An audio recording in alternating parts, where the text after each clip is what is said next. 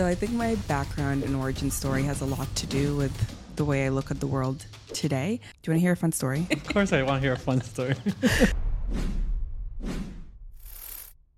Today we have a very special guest, Iliana Oris Valiente. She's a corporate executive who's focused on emerging societal and technological trends. She's a startup investor, board member, published author, public speaker, and community builder. What's your secret? The more you lean into who you are and what your strengths are, the more likely you are to find yourself in a position where roles are being made for you, and you can kind of carve out your own career pathway. And that's generally what happened to me. And I remember in early days hanging out in dark, dingy basements with some of the smartest blockchain people that are still around today and that were behind some of the earliest products and protocols. And I realized these people are brilliant and they're doing some really cool work, but no one understands anything that they're doing. People are not really welcoming to change. People hate change. Especially in these age-old industries where things have been working really well for a long time. Correct. It's not just the big companies though. Humans in general don't love change. It takes a lot of mental processing and cognitive power, and if it ain't broken, don't fix it is the prevailing sentiment. Welcome to the podcast. Thank you so much for coming on. Thanks for having me today. I just want to start jumping into your career and just talk about getting such a big role so early. So if you could just walk me through the early beginnings of your life and just tell me a little bit more about yourself. It depends on how much time do we have here. I've had a very non-traditional background, both in terms of life experience as well as work experience. And I think the moral of the story is the more you lean into who you are and what your strengths are, the more likely you are to find yourself in a position where roles are being made for you, and you can kind of carve out your own career pathway. And that's generally what happened to me. But the long story short, I actually started my career wanting to work for the United Nations and save the world, and initially started my academic studies in an international development type of program. I wanted to work for the UN. That was the goal. And I remember sitting and talking to a prof of mine about what career pathways would entail. And after he walked me through all of the schooling I would need to do and how then I would be a junior attaché on some file, not really able to make a systems level impact in the world, I realized, maybe I need to make a pivot. So I ended up pursuing the chartered accountancy designation. I've worked in tax, I've worked in audit, I worked on the corporate finance, business valuations side of things. I got interested and involved in the blockchain space and said, these are just ledgers and they're distributed. I come from an accounting and auditing background. I'm pretty sure this is going to change the way finance works and the way that accounting happens. And I pitched the idea to some very senior execs, including the global head of audit at one of the world's biggest audit firms. And you could see the blood draining from his face. And he said, if you're right, this is going to be a really big deal for our business. Here's some money, go away, think about this some more, come back to me with a point of view and a perspective on what this might mean for the future of our business. So long story short, I built a consulting practice at Deloitte focused on blockchain. And that was the first ever blockchain consulting business anywhere in the world at a large scale focused on large corporations. Did that for a bit, left, did my own nonprofit for a bit, and then I joined Accenture as the global blockchain innovation lead. And after about a year and a half of that, I got tapped on the shoulder because our North American CEO, Julie Sweet, who is now the Accenture global CEO, wanted to build a series of innovation hubs in North America, and Canada was one location. And so I was tapped on the shoulder to see whether I would potentially build that out. And I got a chance to start from zero and essentially some instructions on the back of a napkin and build an entire team and function in my own liking, which has been a really incredible journey. So that's the random career arc that doesn't really make sense. Yeah, no, I mean, it follows that transition from wanting to do the UN into going into corporate where you think you'd have more of an impact. I want to dive into each of those different points a little bit more. Yeah. I kind of just want to start really early on. Sure. Where did you grow up? How was life like in high school? and then before you got your CPA designations and then made that pivot to start your career? So I think my background and origin story has a lot to do with the way I look at the world today. I'm by ethnic origin, half Cuban and half Russian. And so I spent my childhood growing up in Siberia and in Cuba. So talk about two very different... That's a big contrast. Two very, very, very different environments, different culture, different temperature, different language. And then when my family and I had moved to Canada, we had bounced around. We spent some time living outside of Toronto. I went to school in Ottawa. I lived in Vancouver. I had spent some time living in Copenhagen. And through work and through my personal travels, I've been pretty fortunate to go a little bit here, there, and everywhere. So that's, I think, the geographic arc of my story. Yeah, that's a lot of different places in a very short span of time. Even within Canada, you were moving around a lot. Yeah. And why were you guys moving around? Like, did your parents have to travel for work, or was it just... So in a way, we have a very classic Canadian immigrant story. Both of my parents are engineers by training. That's how they ended up meeting in Russia while they were in school. But when we emigrated to Canada, it was a lot easier to come here as landed immigrants than it was, for example, to go to the US. And when we got here, it was the classic story of we had zero money. My parents actually had to borrow money from friends that had moved to a different country. So they had enough to prove that they could legally come here and then eventually pay that back. And when we arrived, I remember my dad was delivering pizzas and my mother was cleaning office buildings, even though they're both engineers. But, they had to relearn, retrain, recertify. Like their degrees weren't all recognized. The degrees, exactly. Yeah. And so we moved partly as a result of that throughout Ontario. And then when it came time for university, I went to Ottawa, partly because it was the bilingual French and English bit, and wanting to pursue a career that was more development focused and global in nature. I figured being in the nation's capital would be a good life. It's a good track to decision. The UN goal. Exactly. So then from there, what did you study in university while were you like, when did you make that transition of like, I no longer want to pursue this UN because I don't think it's going to lead to what I want in terms of making a global impact, to actually going down the road, which you did? So I was about a year and a half into my program when I'm really glad I sat down to have those very candid conversations with my prof and realized, I need to make a pivot. I was paying my own way through school, and the prospect of having to do a master's degree and then a PhD and then to start a very entry-level career. I was like, I don't have the financial resources to be able to bootstrap my way through all of this. I need to find a career that's more financially sustainable for myself, because financial independence is important. And I looked around at the courses I had taken and all the friends that I had met, and I realized most of my friends that I was really close to were actually in commerce. And there were a few overlapping courses around economics and stats that were required, whether you were a business person or you were studying this development program.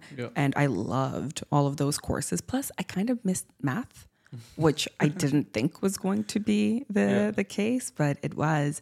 So I ended up switching into an international business program, thinking, this is a good way of combining global plus commerce. And then eventually, at one point in my career, I'll be able to build enough of a platform to do more of the social impact side of things. And after some time, I was out at an event and I met this woman, Katie, and we're chatting, and she looks at me and she says, have you ever considered a career as a CPA, as a chartered accountant? It was a CA at the time.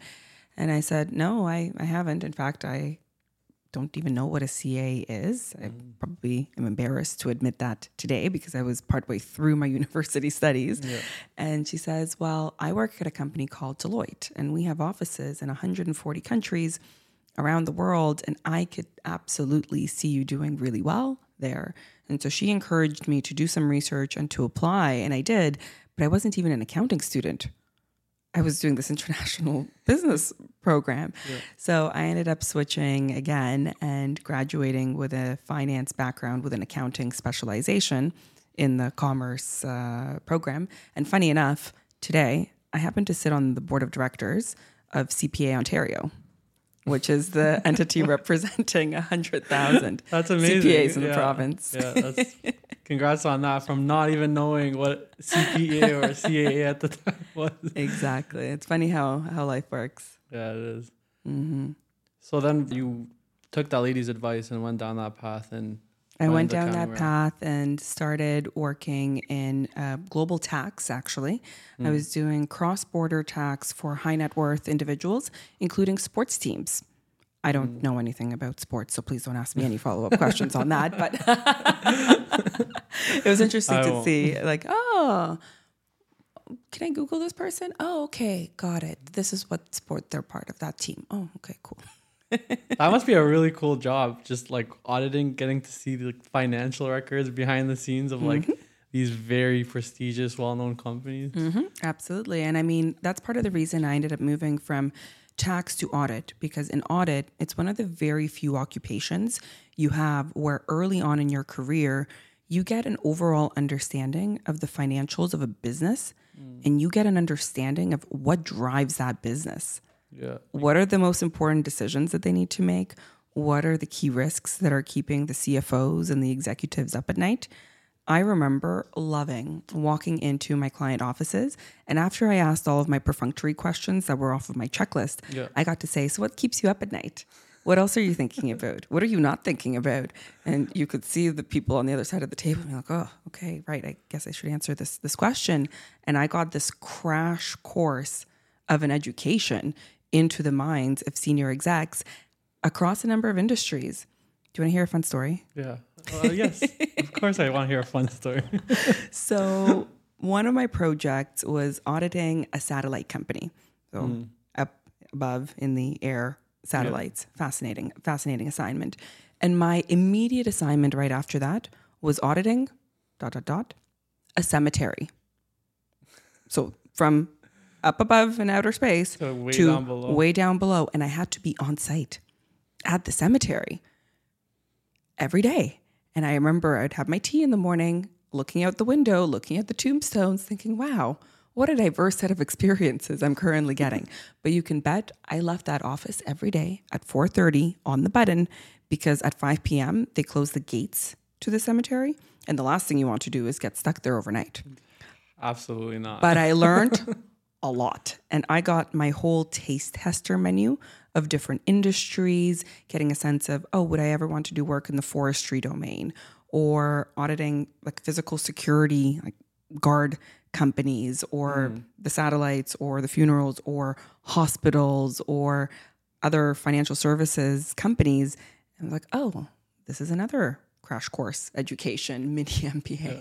No, that's so cool, because you get to like see under the hood of like, I'd imagine at Deloitte, you're dealing with some big accounts, some pretty prestigious, high up companies that are doing something right to be there, to have Deloitte take them on as a client. Yeah, it's part of the big four. There are four big audit and accounting firms in the world that collectively audit pretty much every of the Fortune 500 organizations out there that needs that established credibility and the stamp, if you will. From that crash course and getting to see all these industries, you got to learn probably so much from like way up above to down below to everything in between, like learning about these businesses. I'm actually kind of envious, because I'd love to just see the financial statements of so many businesses. I'll be like, I wonder how much you're actually making. Where does this expense go? I am envious. You got to see it with some of the top players, probably in various industries. You're like, I know exactly what goes on behind the scenes with them. So from there, learning a lot about different companies and doing accounting, you stumbled upon blockchain.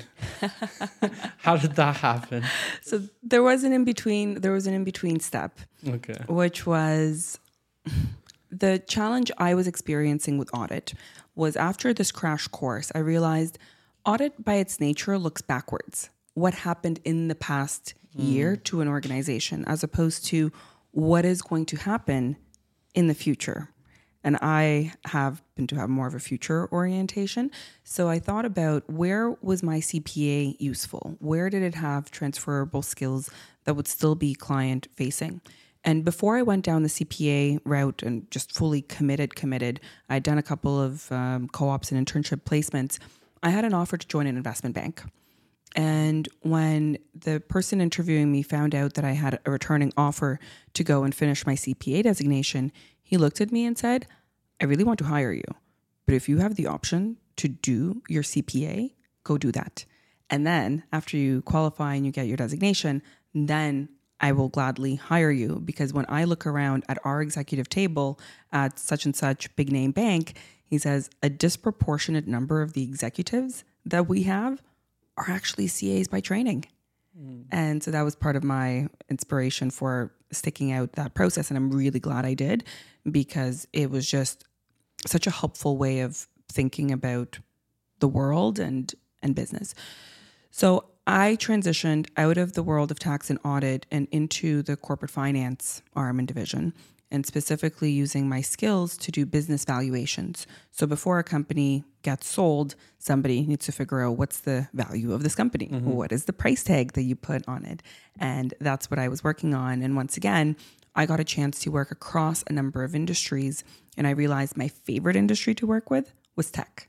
And it was fast-paced, it was moving quickly, and I found myself really engaged in the tech ecosystem.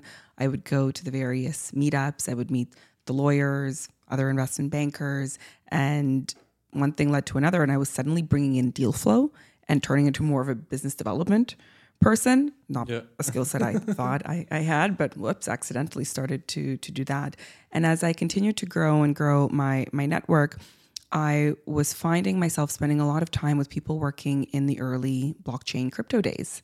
And I had first found out about crypto a couple of years prior through a friend of mine who had said, Iliana, you travel a lot and you are always complaining about foreign currencies that you end up bringing home from your travels that literally sit in a Ziploc container.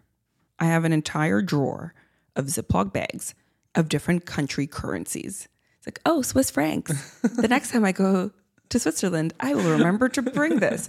The next time you go to Switzerland, you never do, because you're accidentally rerouted and you're already in London and you just go straight to Switzerland. Yeah.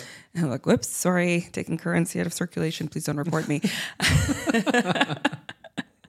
And to me, the idea of global borderless money made a whole lot of sense, especially the idea that you would have money for the internet, because the internet didn't have a native payments layer baked into it. And so it really, really resonated. And I remember in early days hanging out in dark, dingy basements. There's a story on that I can go into if you want later, but dark, dingy basements with some of the smartest blockchain people that are still around today and that were behind some of the earliest products and protocols, including Vitalik Buterin. And I realized these people are brilliant and they're doing some really cool work, but no one understands anything that they're doing. The average layperson. Even to this day, there's a lot of people even to this day, because it's so technical and it's so jargon heavy, and the people that are drawn to that field for the most part don't come from a storytelling or communications or marketing backgrounds. And so I spent a lot of time sitting with them. It took a while for them to warm up to me, and they were like, who are you? Actually, I'll tell you the story. I really want to hear this story. I was going to let you finish, but I want to hear about the story. You sitting with Vitalik and a bunch of other early adopters. Because I was going to ask, first off, follow-up question. When was this? Because I'd imagine it was like 2014. 2014, 2015. So now the timeline's been set. So I'd love to hear the story of you so the sitting. first time I heard about Bitcoin. And who else was in this room? I would have loved to be there, but to be a fly in the wall. Oh goodness. Yeah. I was first introduced to the idea of Bitcoin back in 2012. And then in 2014 is when I started to fall more so into the rabbit hole. And there was a meetup. Remember the platform meetup.com? I think it's still useful today, but it was much more popular back then. And there would be events listings, and you could do a hiking group, a book club, etc. club. And I was Googling Bitcoin and crypto. This is at the time where I had a Google News alert set up so that anytime the word Bitcoin appeared anywhere on the internet, I was getting an email notification of it because it was so rare. And I was like, I wonder who else is doing anything in this area. Just to take it a step back, when was the first time you heard about, How did you come across just Bitcoin or cryptocurrency? So I came across it through the friend who called me to say, hey, are you paying attention to this crypto thing? Yeah. Because of all my travels and my Ziploc bags of currency. I was like, okay, this is interesting. And then when I came around to it again, circa 2014, it's because I had all that CA experience and all of the auditing and the thinking about the ledgers that it occurred to me, wait a second, this blockchain thing is really a set of distributed ledgers. This could create triple entry accounting. Double entry accounting was a really big deal when it was introduced. Like massive transformative deal. I'm not gonna lie, I don't know what that's okay. But the whole financial system that exists today and the way that accounting and financial reporting exists today is from double entry accounting. Just Google it if you don't know. Exactly. Just do your research. All you need to know, the introduction of that was a big deal. And so in my head, like, well, if we go from double entry to triple entry accounting, that's also going to be a really big deal, probably worth paying attention to.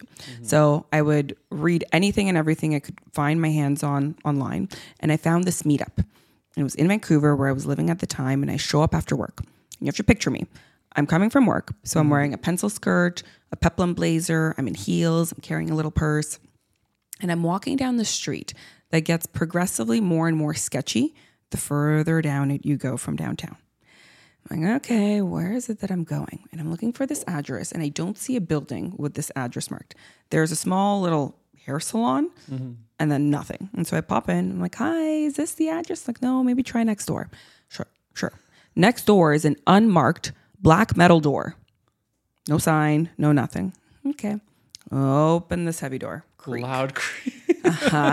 And of course, there's a set of stairs going down. Okay. So I go down the set of stairs that are slightly creaky. And as I'm doing this, I'm thinking, Iliana, what are you doing? Sounds like a start of a scary movie. This is beginning to sound like the start of a scary movie. Not that I watch movies, and definitely not scary movies. But you're an auditor. You should have every alarm bell in your body currently going off. And there's a cat at the bottom of the landing. Of course, there is. And there's another door. And I walk through the door. And suddenly the conversation stops. And it's a room full of men. Some of them look like they haven't showered in a couple of days. And they all stop what they're doing and they turn, and you can hear the creak of their heads. And the unasked question in the room was, and who are you? And what are you doing here? And in that moment, I really wished I had a little white flag to wave and say, hi, my name is Iliana. I come in peace. I think that what you're all working on is really exciting. Can I be friends? I swear, I'm not here from any of the agencies to shut you down. I'm not from the FBI, the CIA, the CRA, etc. And honestly, it took a while for them to warm up to me and be like, okay, she comes in peace. She's here to help us. And I would sit there saying, okay, can you explain to me what it is that you're working on? And they'd explain. I'm like, we're going to try this again. And I'd ask 10 different questions from 10 different angles until I'd finally, okay, so this is kind of what you're doing? And they're like, oh yeah, I guess that's another way to describe it. I'm like, great. I'm going to take this info and go relay it to some of the people that I know that work in banking and in finance and in all the other places literally above ground. And maybe explain to them that there's this cool new tech invention and evolution coming in. They're like, oh, okay, cool. And, Vitalik is on the screen. He was in Toronto at the time, zooming in, or Google Hangouts or whatever platform we were using. And yeah, those are the early days of building. That's such a good story. Especially, I would like you just walking in and them turning around, like you with like all dressed up with your purse. I would have loved to see their reaction, just their faces, like, and what they were thinking, just seeing you stand there. But that is an amazing story. So you really got not even early adopter, like you were with the pioneers of the space. You got to learn firsthand from them. That's amazing. So after that sketchy night down in the basement with some of the biggest names in the space, you went and you took the technology. And at the time, you were still at Deloitte, right? So you co-founded Rubix. That's right. And Rubix is the first blockchain that was... So it was the first blockchain consulting business that existed at any of the large firms anywhere in the world, even outside of the big four. And I remember getting a phone call once on my cell from the then chief financial officer at Toyota Financial Services. And I was like, A, how did you get my phone number? He's like, oh, I've been online stalking you for the better part of the past year. And he's like, you seem to be the only person that knows anything about this topic at any of these big firms. Can you fly to LA to meet with me and my executive team and help us understand what this technology is going to mean for the future of our business? I said, oh, okay, sure. And so I went and did that. And that was... check my calendar. Let you know. I'll let you know. And so I went down, and that was part of a number of other conversations I was having with some really senior executives in different industries. And I remember having meetings with banks, and the bank execs would take the meeting under one condition. Can you guess what it was? Secrecy. Oh, I was going to say exclusivity, but... Secrecy. Not one of the banks wanted to be featured in the front page of the Globe and Mail as so-and-so bank is talking or exploring crypto. It was a foreign, forbidden word. Really? And most of the people I met with were from the risk departments trying to wrap their head around what this meant. And there was one point where I was living in Vancouver, and I was waking up at 4 or 4:30 in the morning because I'd get on phone calls starting at 4:30 or 5 a.m. with some senior exec that was living in Europe at a bank, and that was the only time that worked for them. So obviously I had to adjust my calendar to suit. But the conversations when you're introducing a new technology are always fraught with lots and lots and lots of questions and lots of skepticism, and you learn a lot. People are not really welcoming to change.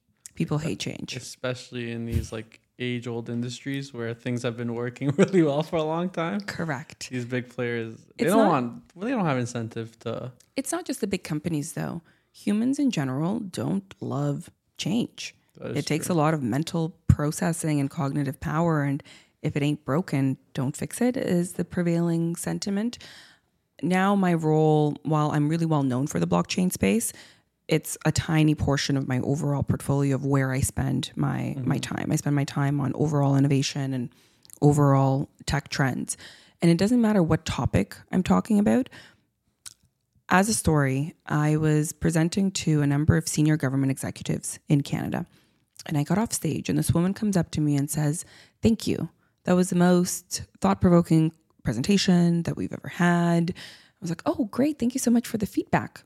Her next statement surprised me. And she said, "I have never been more grateful that I retire in the next 2 years, so I don't have to deal with this."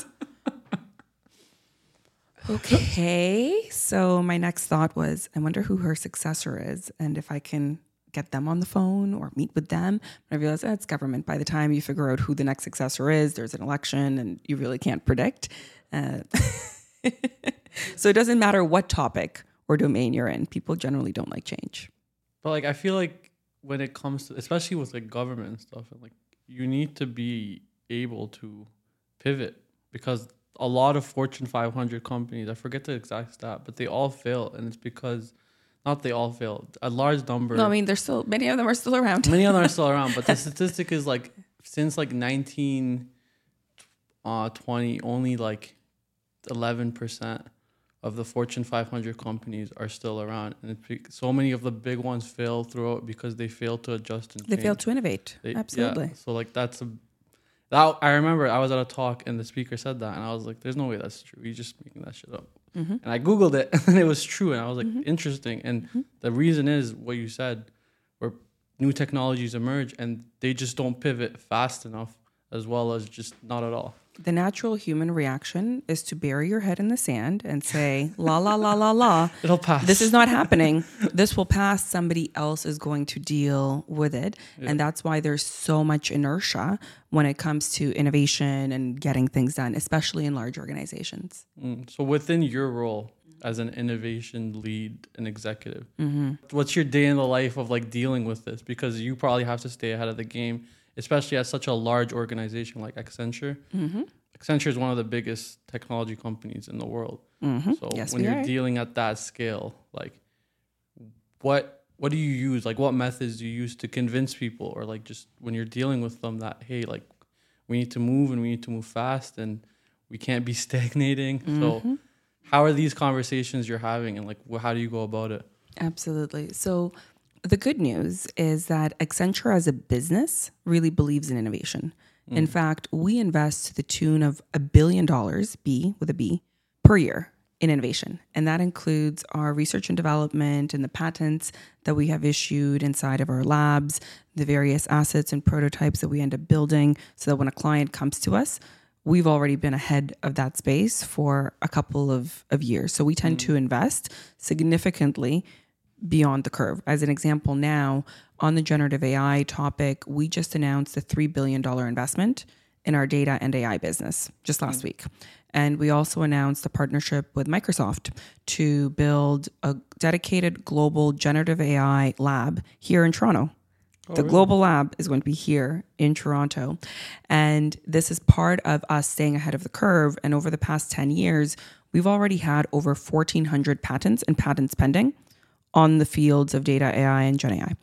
So we've been at this for a very long time. So at least that sets the table where at Accenture, I always know that we have people working on the latest and greatest cutting edge of everything. And then it's a matter of turning around and figuring out what of this portfolio and of the trends of what's happening in the world is relevant to this Fortune 500 client of ours and the priorities that this organization has set out to their investors around their future strategy, where their growth domains are, target audiences they're getting in front of, and so on and so forth. So the first part of my role is straightforward, fairly straightforward, because of the investments that we make in innovation.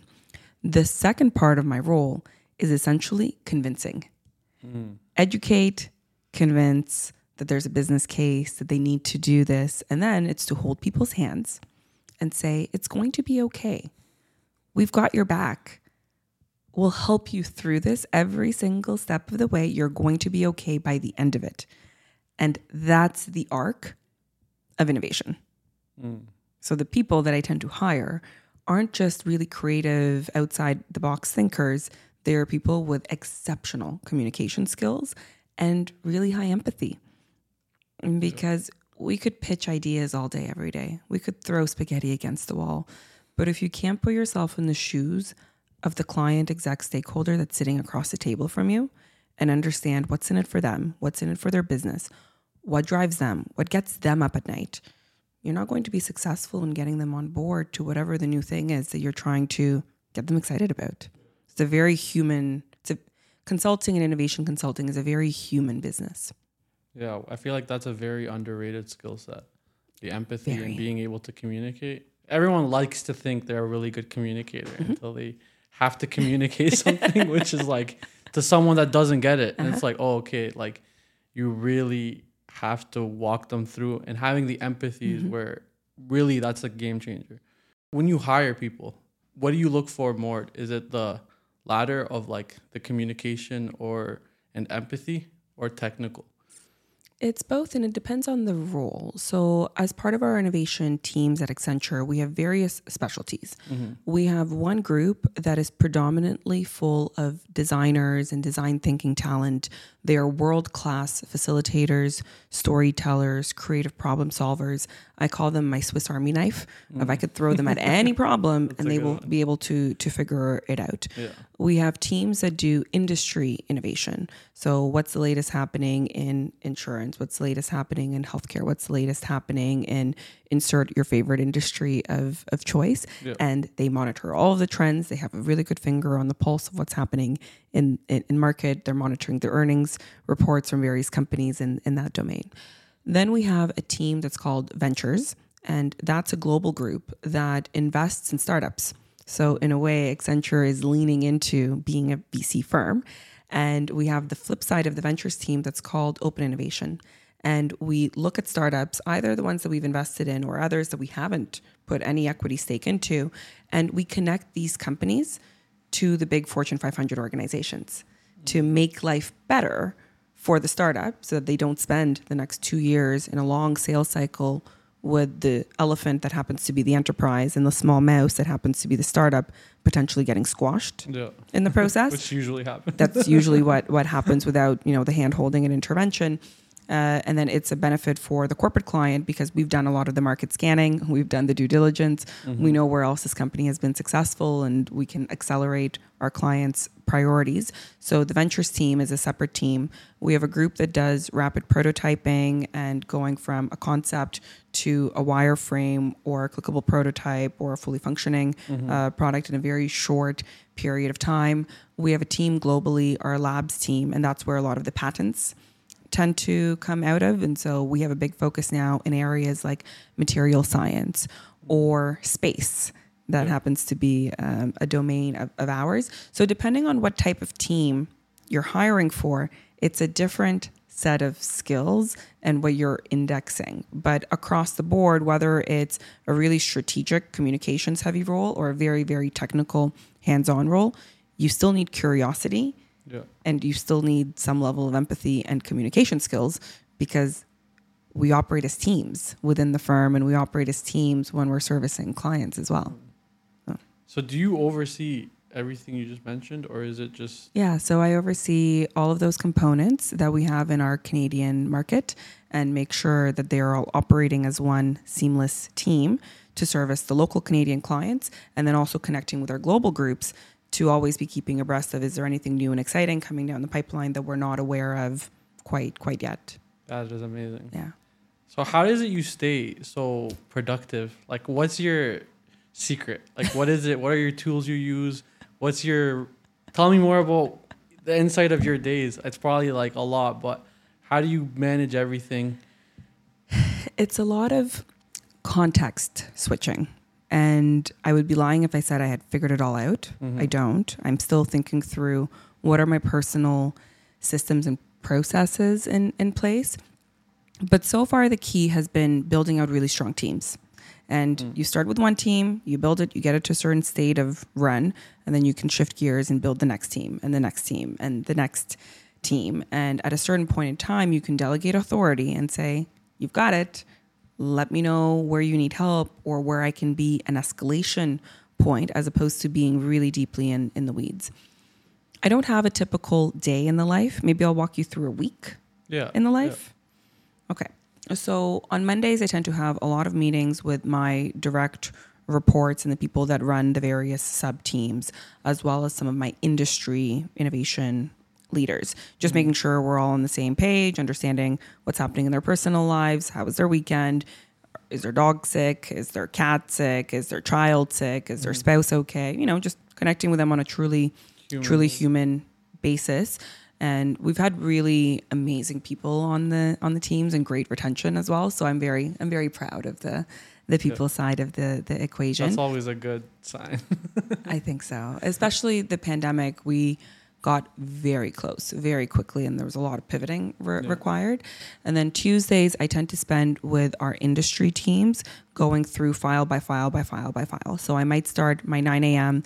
going through insurance. And I have our head of insurance that will talk through, here are the 4 or 5 projects happening with these 4 or 5 clients of ours. And at the table, we have representation from our ventures group, from this design heavy group, from our technology and prototyping groups, so they can hear firsthand what matters to XYZ insurance company and what's the problem that we're trying to solve for.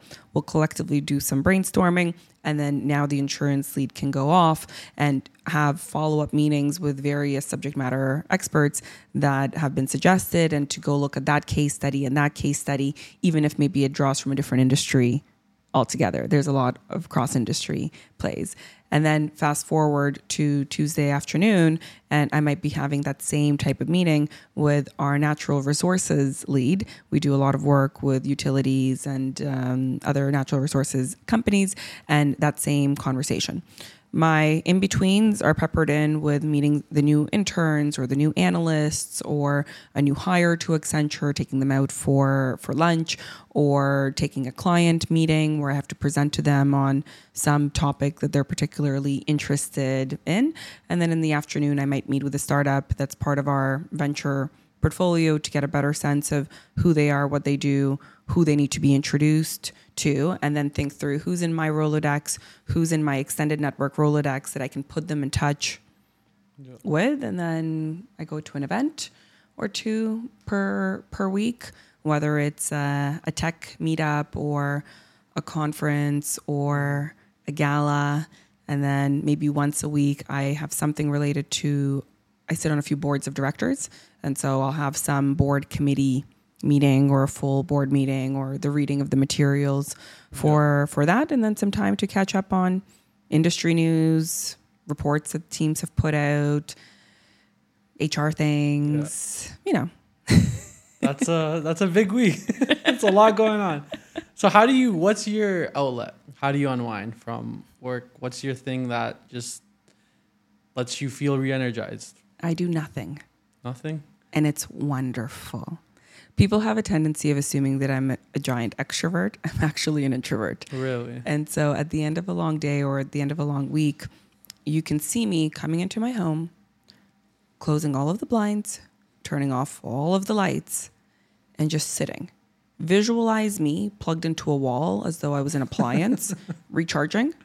That's me, except I'm not physically plugged into a wall. Yeah. So that's how I recharge. I mean, I have hobbies and things that I'm excited to go do, but that's my primary wind down, reset mechanism. So it's not like meditating or something. You just sit there and you just. Well, I mean, I meditate it is a meditative. It is a meditative state. I'm not sleeping. I'm resting.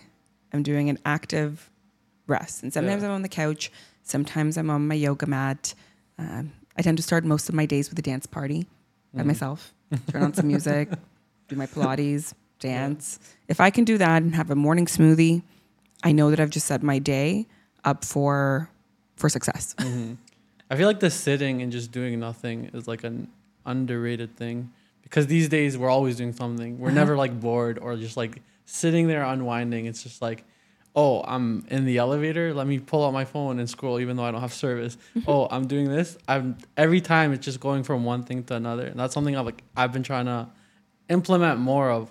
I feel like it does work, just like sitting there doing nothing, even though like there's a gnawing of like, oh, I should check my email. I go on my laptop, but so I'm gonna adopt more of that. And yeah, it's interesting to hear that. That's how we're human beings, not human doings, and that is something I've had to rewire my brain over the past few years to get out of the mindset of you always have to be on, you always have to be producing in order to feel like a valuable human. Like you're a valuable human just for existing.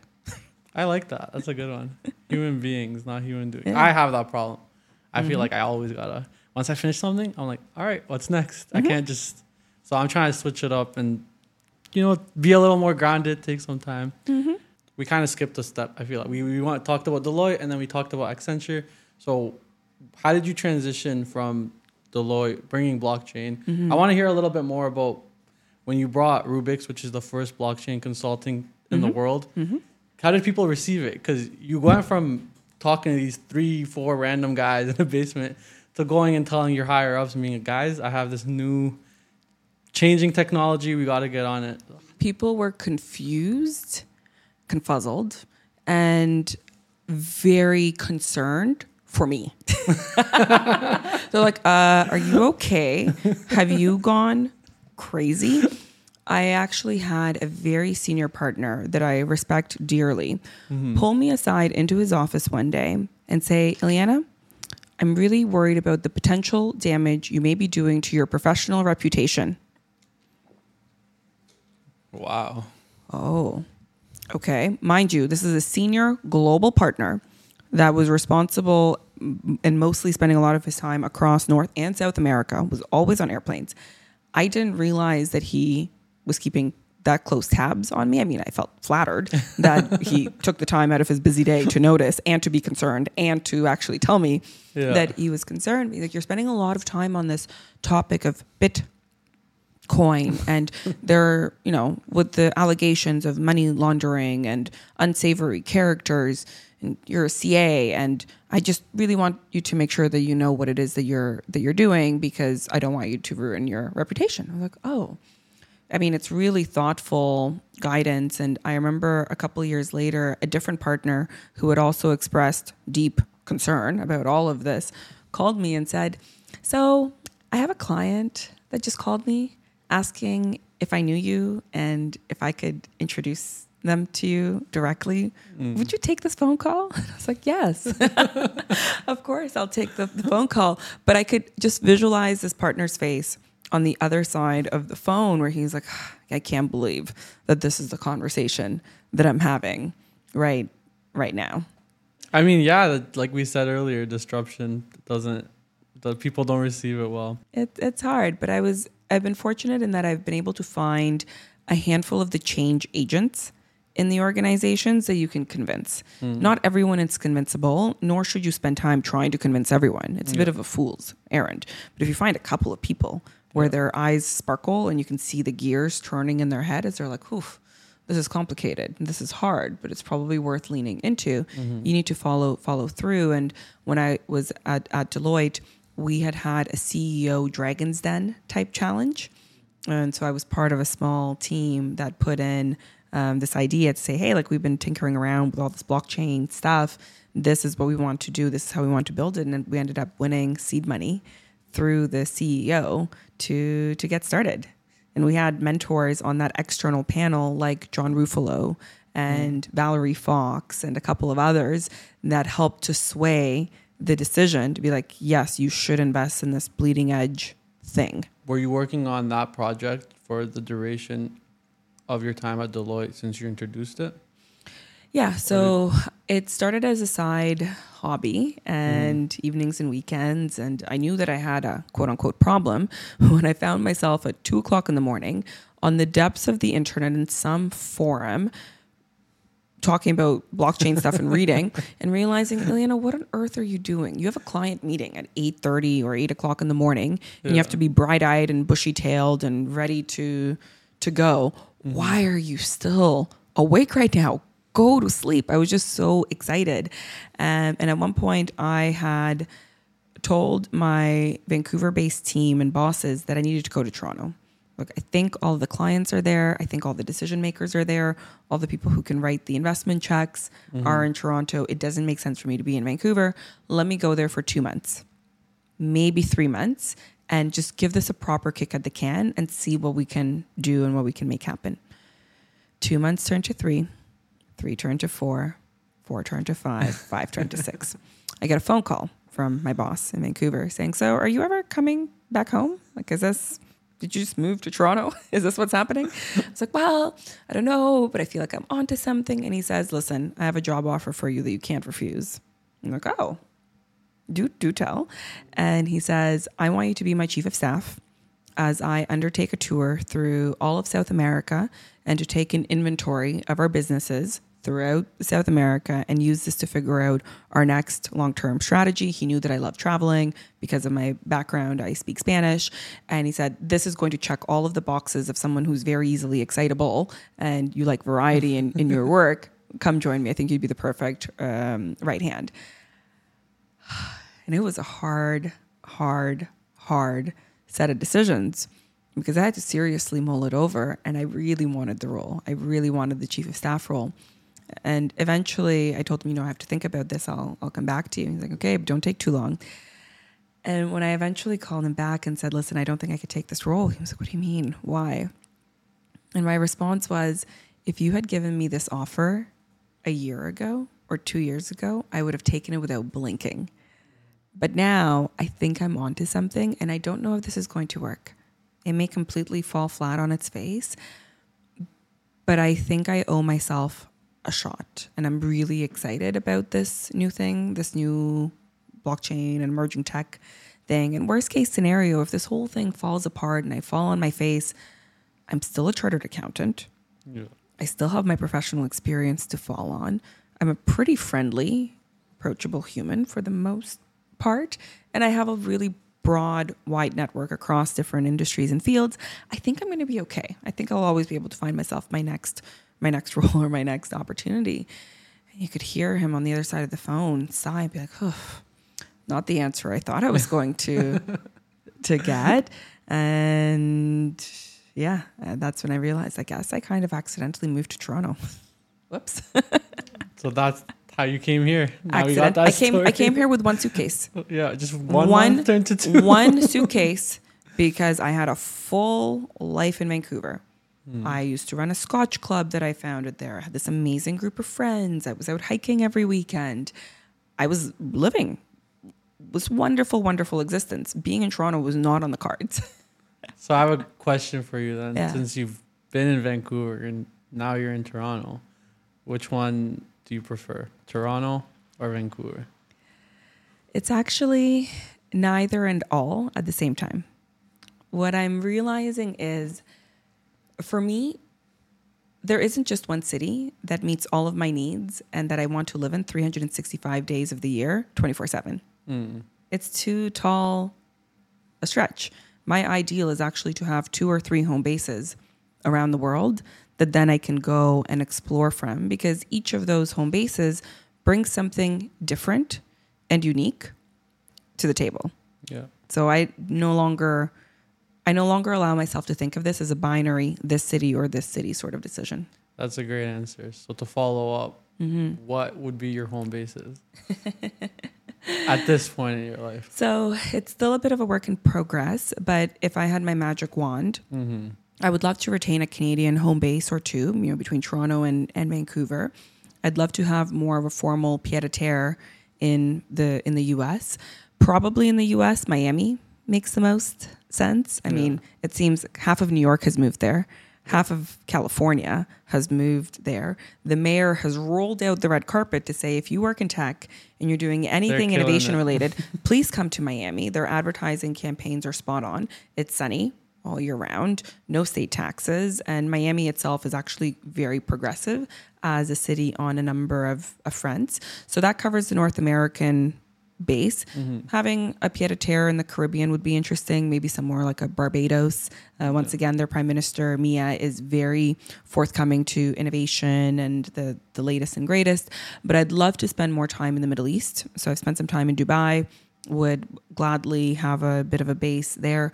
There's just so much happening in the emerging growth markets that people who live in North America tend to take a very North American-centric view of the world, but that's factually inaccurate. Yeah. So being able to have more of a home base, let's say in the Middle East or somewhere in Asia, TBD where, would be awesome. And then maybe something in Europe. Yeah. That pretty much covers all the pieces. I mean, I love the idea of Australia, but it's frankly too far. And if you're spending time somewhere like Miami, that acts as your gateway into South America. I don't necessarily need a Miami and a Caribbean home base. One would be sufficient to at least cover off South America, covering off all the big time zones. Yeah. And then from those pied-à-terres, you can go off and explore the rest of the world. Right. But I really liked what you said about like us in North America. We always think of the world in like North America as a center, and we follow certain trends, whatever happening here. Because yesterday at Collision, I actually ran across Yatsu, who owns Animoca Brands. I was just talking to him about crypto, the blockchain industry, so on and so forth. And I was like, what are your thoughts on, like, there's like a crypto winter and the SEC is filing 68 cryptocurrencies as securities.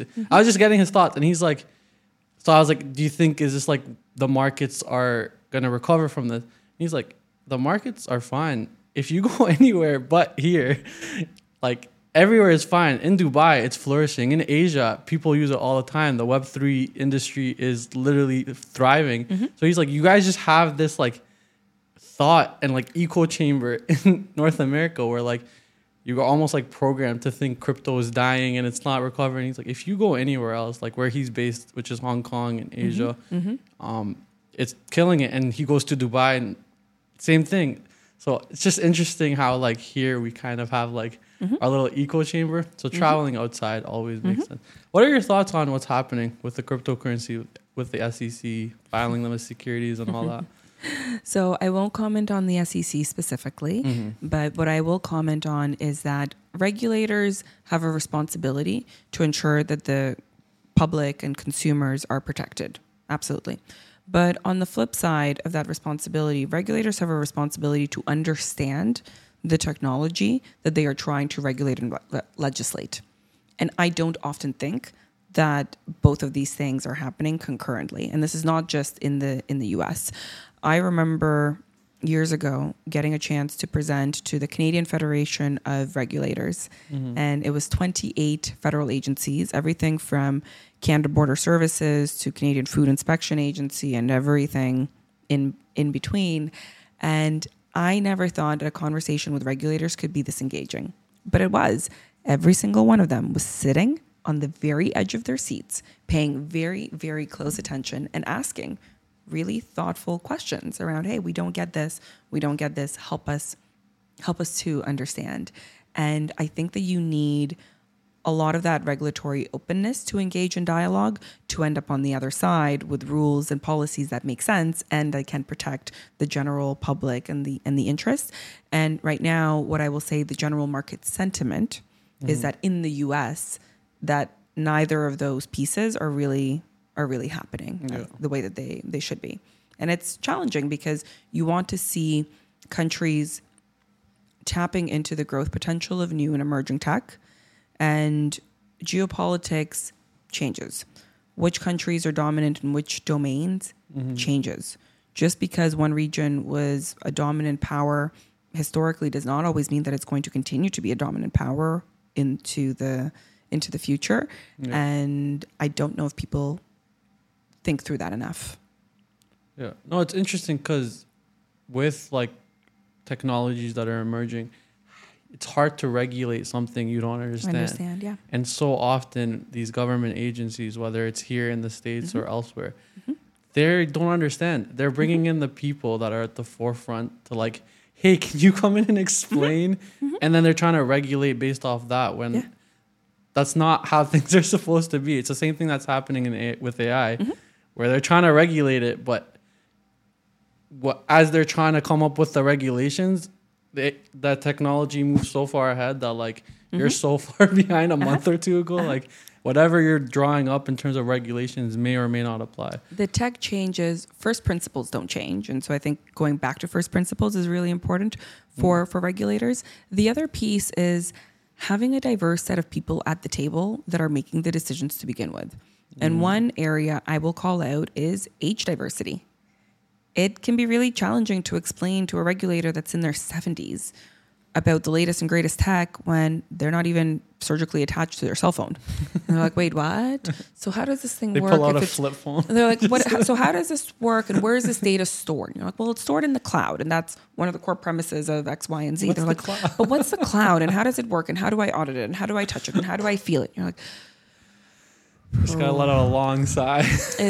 A long sigh, prepare, compose yourself, and then start again from the basics. But whether it's regulators, whether it's boards of directors, that's another really big area of focus for me. So at the end of the day, the board of directors is the group that controls the compensation, the decisions as to whether a CEO of a business is doing his or her job effectively. Yep. And boards have a fiduciary responsibility to the organization that they shepherd to make sure that this business continues to survive well into the future. And usually by the time somebody gets to be on a board, they tend to be quite senior in their career, and therefore they also tend to be quite a bit older. Yep. And so there's this constant grapple of, well, they have a responsibility to keep abreast of what's happening, but they may or may not be the ones closest to feeling the finger on the pulse of what's going on in the markets. So I oftentimes get brought in to be the younger expert person in the room to say, hey, this is how the world is changing. This is what this might mean to your business. This is what this might mean to your industry. This is how you might want to adapt and think about this. So whether we're talking to boards of directors or we're talking to regulators, anyone who is making long-term decisions about anything of significance needs to ensure that they have the right people at the table that can speak to the nuances and that understand the subject matter they're discussing. Yeah, I agree. It's just these people that are in these positions, when they get them, it's very hard to get them to leave so that the new batch can come in. It's not that you're trying to get people to leave. It's just the very nature of the world, and they've amassed a lot of expertise and they're in those roles for a reason. It's just, how do you constantly stay refreshed? Because the world and the pace of change, it's never going to slow down. Yeah. But at a certain point, it's almost like too late. Like if you're in your 70s and 80s and now where we have to explain what the cloud is to you in order to explain what the next technological change, like that might be time for, a new person to come in and step up. Or to have that balanced perspective. So if you have a slate of board members, a slate of decision makers at the table of 12 people, make sure that you have representation from at least each of the generations and from the various topic areas.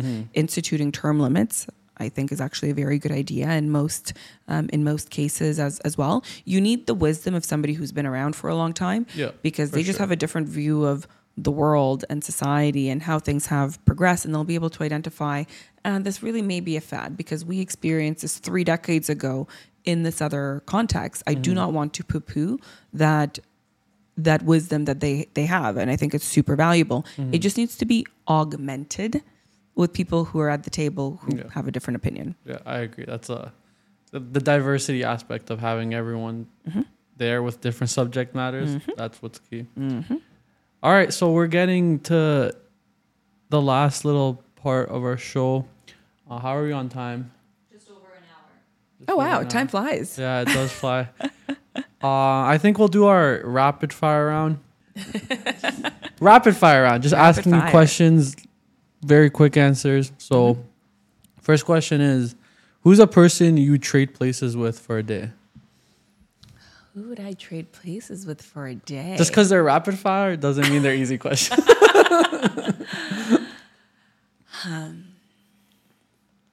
I would really be interested in understanding how someone like a Barack Obama would have managed his days when he was in office. Because you think about context switching and you think about big picture decisions and needing to be educated and the rest. How does an effective politician of any sorts, at any scale, representing any large country, do it? Okay. That would so it's more of a role. That would be more of a role. Than a person. Yeah, that works. What is your guilty pleasure? I've really gotten into acrylic painting, like abstract art painting, and I don't get a chance to do it very often. But when I do, it's awesome because you can't do anything else while you're painting. You can't touch your phone because your hands up to your elbows are essentially covered in paint. I'm not a very good painter, so that's why I'm very, very messy. And you can completely tune out the world and use a different part of the brain, and you can almost feel the cobwebs coming off. Like, ooh, we haven't been utilized yet. This is great. So I think that would be one. What's the best compliment you've ever gotten?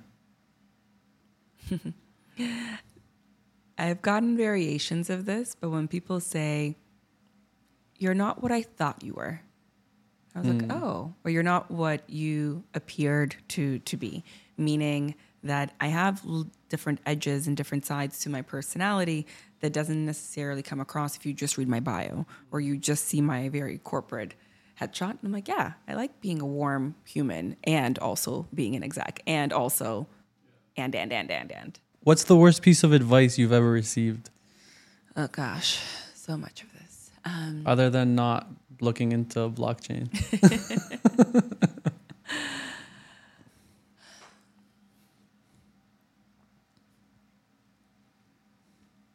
I'm going through the Rolodex of... It's not necessarily just one piece of advice, but there have been many a time in my career, in my life, where I've just been told, well, like, no, you shouldn't even bother trying to do that because why would you? You can't do that. I'm like, well, why can't I do that? Whatever I decide to put my mind to. And they're like, well, people who look like you don't really do things like that. And you're like, oh, okay, cool. So if anyone tells you can't do something and you really want to, just go do it anyways. Prove them wrong. prove them wrong. Yeah. What's something you wish you were better at? Being more succinct. And One of my team members asked, he's like, Iliana, or I think it was a she, do you want to be a TED talker or a tick talker? And I'm like, oh, TED talker, please. That's a good one. I might ask, that should be a rapid fire question. Do you want to be a TED talker or a TikToker? I don't know if I can convey enough nuance in 30 seconds. And I also can't dance and talk at the same time. Maybe that's something you could add to my list of things I was better at in a different life. TikTok it's growing. It's changing. Oh, it is. Changing the way things are. But what never fails to make you laugh? Cats. Cats. There's this one hilarious music video, or a video set to the song Sail by, I think it's Abel Nation. And it's a cat that's sitting and perching on a windowsill. And then when the song says sail, the cat jumps and does this and just flies. And it's absolutely priceless. The cat videos online. Do you have any pets? No, I tend to travel and bounce around a lot. I used to foster, and now I just dog sit and cat sit for anyone who's like, oh, I'm going to be away for a week. And I'm like, great. I get to take your pet, and then I get to give it back to you. That's Fantastic. probably the best deal. It's the best arrangement. It's like no responsibility or just a little bit responsibility. Exactly. I think we'll cut it. How are you on time?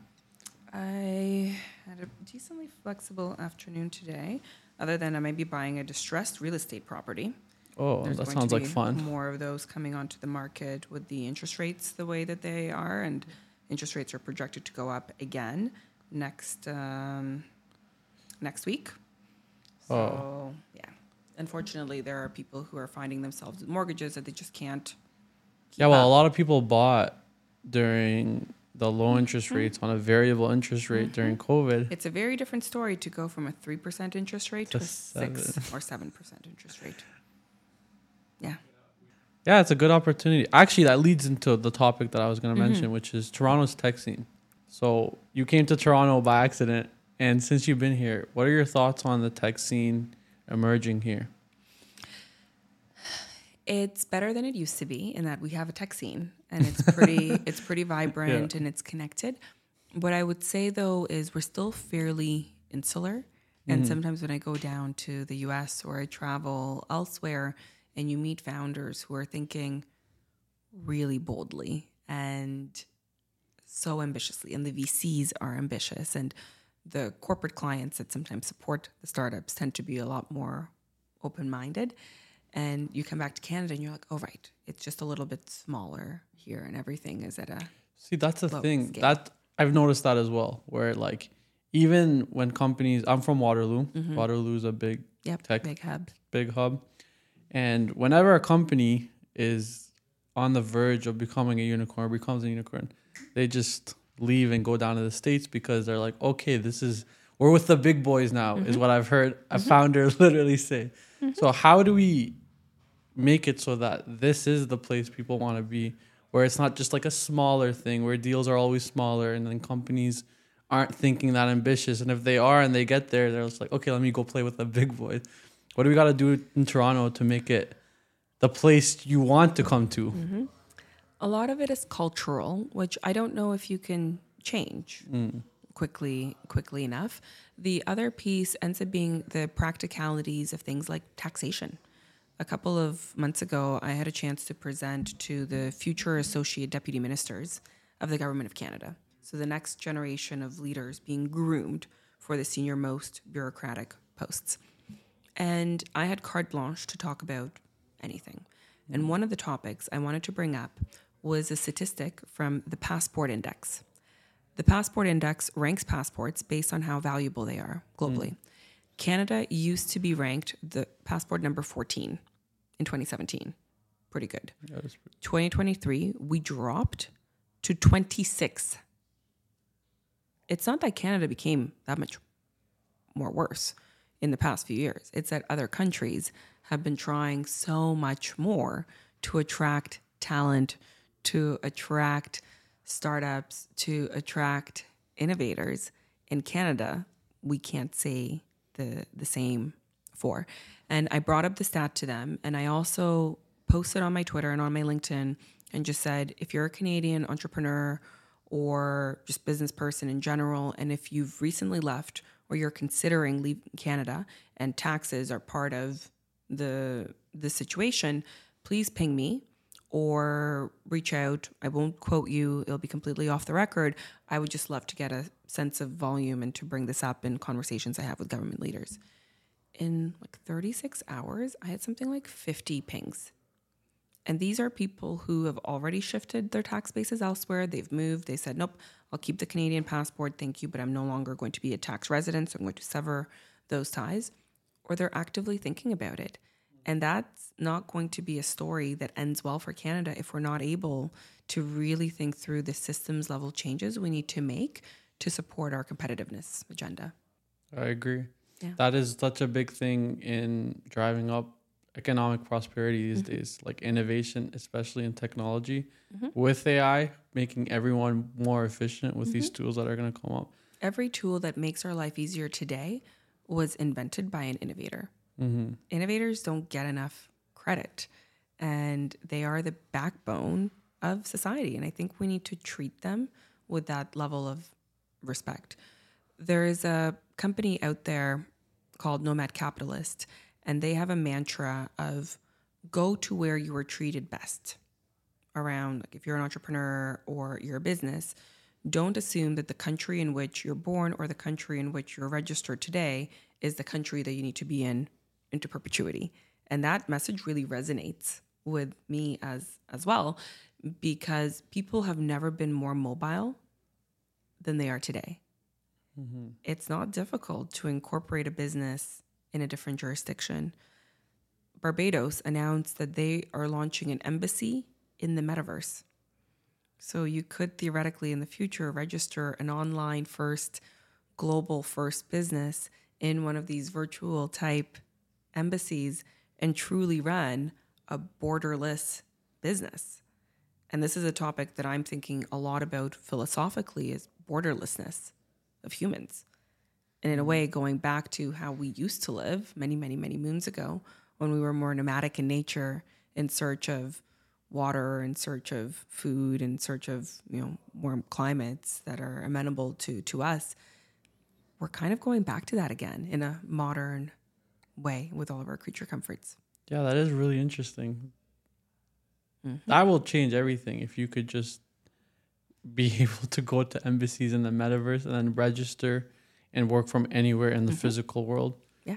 Because it's kind of like that now with COVID accelerated it with remote work, where people and companies realize, we can actually kind of operate without actually being in person, whether that's efficient or moral or not. Like Elon Musk says, that's a different conversation. But the fact that it's able to happen, and I know a bunch of people that just travel the world.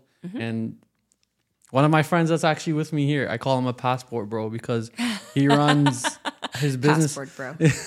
Yeah, because he just runs his business. He has a business which he runs all online, has multiple clients in every corner of the world. He works with companies that are based in Belgium, companies that are based in Netherlands, all these startups, SaaS products.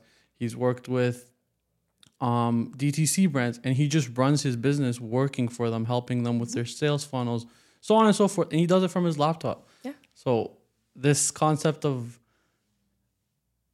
to relay back to what we were talking about Canada being competitive, in order to do that, where if a company that can pretty much operate anywhere, you have to have incentive, because why would they choose you if there's other alternatives? Yeah. But that also goes back to, it's really hard to compete with like a place like Dubai with 0% tax on income. They added a corporate tax not a couple of years ago. But that's just taxes. Countries aren't competing just on the basis of taxes. Very few people will make a determination of where to live just based on that.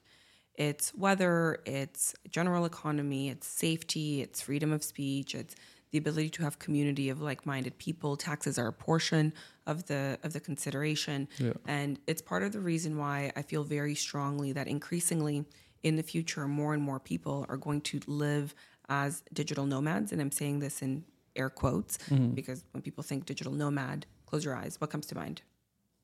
My friend, the passport bro. Just someone in their with their laptop, just literally traveling the world. I think of like Bali in Indonesia, going to Dubai the next day, going Costa Rica the next, just literally in flip-flops, shorts, and a Hawaiian shirt with a laptop at their waist. Yeah, and most people, when they think digital nomad, they picture a 22-year-old sitting in a hammock in Bali, working on their computer as a freelance graphics designer earning $15,000 a year. The stats show, though, that as of 2023, 36% of people who identified as digital nomads were earning at least $100,000 per year. And that's a very large increase from just 2020, when that number was under $75,000 US, which means either the nomads started to make more money, or you have more people who are more senior, more established in their careers, that are opting out of a lifestyle of living in just one place, deeply rooted, and towards exploring and being more world travelers and looking for the places that treat them best across a number of dimensions. Which they should. Which they should. Correct. Do you ever see yourself being a digital nomad? Oh, yes. Yeah. Oh, yes. I definitely identify as a global citizen. A friend of mine, not that long ago, remarked, she's like, Iliana, of course you identify that way. You've been a global citizen quite literally since you were born. Oh, right. Mic drop moment. Sometimes you just don't realize very obvious things about yourself until somebody else that's very true. points it out. I'm like, yeah, for me, my norm is to move and to shift environments. And I feel at home everywhere. Wherever I am, is home. You can't outrun yourself. So that is true. Well, traveling is one of the best things.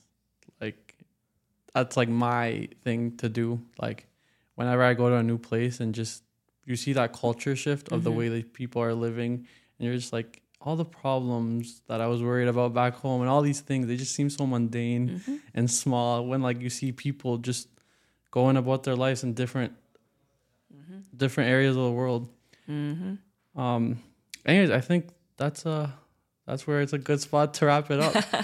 Thank you so much for coming on the podcast. Appreciate your time. thank you for having me. This is fun. Thank you to Creator Club for hosting us. Thank you to Valentina. Yes. She's the star behind the camera. This is the time when I let you say whatever you want. Whatever your message is to the world, you could just convey it, say it. You could opt out. We could just finish right here. So I would say change is scary. The world is changing quickly, but it doesn't have to be that scary. And if we use the social changes afoot, if we use the tech changes afoot and learn to harness them for our own maximum benefit as humans, I think that we could build a world that humans actually want to live in. So I tend to view myself as a pretty optimistic futurist. I think that there's a lot of doom and gloom out there, but I would definitely encourage people to be open-minded. Don't bury your head in the sand when you're confronted with a topic that's difficult or that challenges your assumptions. Lean into that discomfort, because there's probably an element of growth that's to come.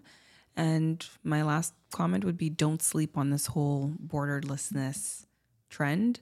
It's one that I'm very excited to be digging into and thinking through all of the implications for the workforce, for senior leaders and boards of directors, as well as for individuals, and how that's going to change the world. Mic drop. That's right. All right, perfect. Welcome to my brain.